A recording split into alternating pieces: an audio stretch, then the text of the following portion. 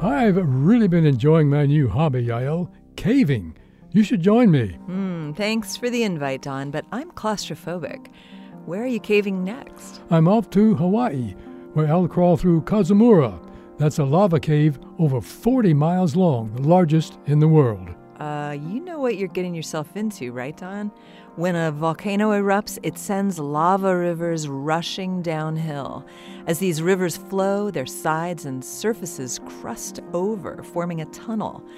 You could think of them as very deadly water slides, or lava slides in this case. That's not the only way the caves form.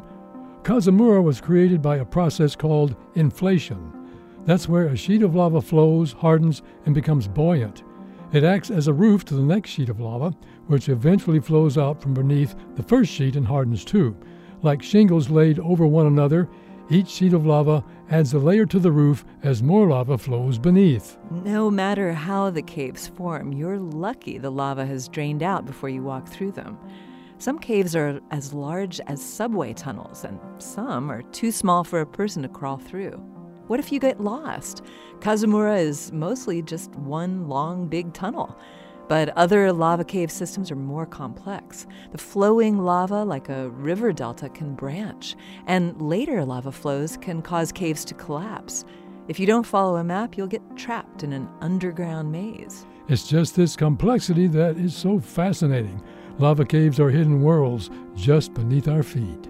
This Moment of Science comes from Indiana University. We're on the web at amomentofscience.org. I'm Don Glass. And I'm Yael Cassander.